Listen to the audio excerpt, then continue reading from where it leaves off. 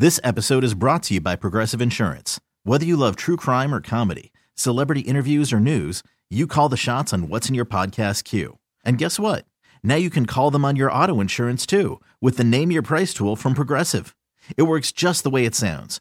You tell Progressive how much you want to pay for car insurance, and they'll show you coverage options that fit your budget. Get your quote today at Progressive.com to join the over 28 million drivers who trust Progressive. Progressive Casualty Insurance Company and Affiliates. Price and coverage match limited by state law. Hiring for your small business? If you're not looking for professionals on LinkedIn, you're looking in the wrong place. That's like looking for your car keys in a fish tank. LinkedIn helps you hire professionals you can't find anywhere else, even those who aren't actively searching for a new job but might be open to the perfect role. In a given month, over 70% of LinkedIn users don't even visit other leading job sites. So start looking in the right place. With LinkedIn, you can hire professionals like a professional. Post your free job on linkedin.com/recommend today. More Mercedes in the Morning, now on Mix 94.1. So I was at Albertsons yesterday, and I was picking up a couple of things, and I was walking by the bakery, and I overheard this kid. He was talking really loud. And he's like, "Mom, can we get one of these cakes?" He was standing right by the cake case. And she's like, "No, why do we need a cake? We're not celebrating anything." And the little boy says, and there were other people around. If you were there and you saw it, like, we all started laughing. The little boy goes, "We can celebrate the fact that Dad decided to stay married to you for a lot of years." And Mom was like, "Excuse me?" And he's just like, "Yeah, that's cause for celebration." Like, the way he said it was kind of snotty, like he decided to stay married to you. And I just kind of smiled and looked, and I made eye contact with her, and she rolled her eyes, and she's like, "Excuse me?" And there were other people who actually laughed out loud, but it was so funny. He said it so loud. I couldn't believe it. I don't think she got the cake to celebrate that. We're no cake for you, kid. We're going home. Have Dad buy you that cake. Oh my gosh. He was just so matter of fact, like he just didn't miss a beat. And that's the thing.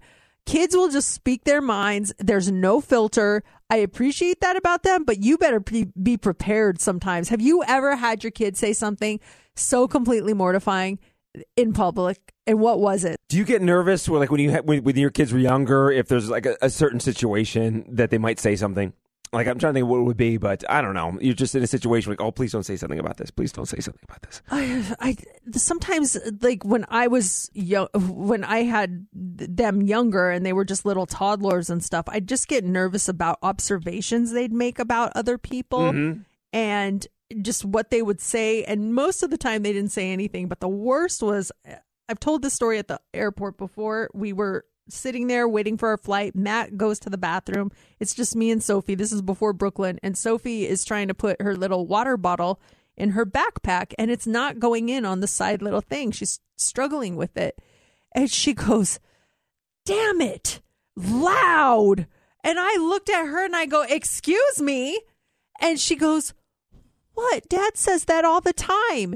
And there was this older couple right by us, and they start cracking up.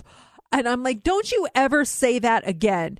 And then Matt walks up, is like, "How's it going?" And I go, "Do you know what she just said?" And the other couple's watching this whole thing. I can feel them watching us.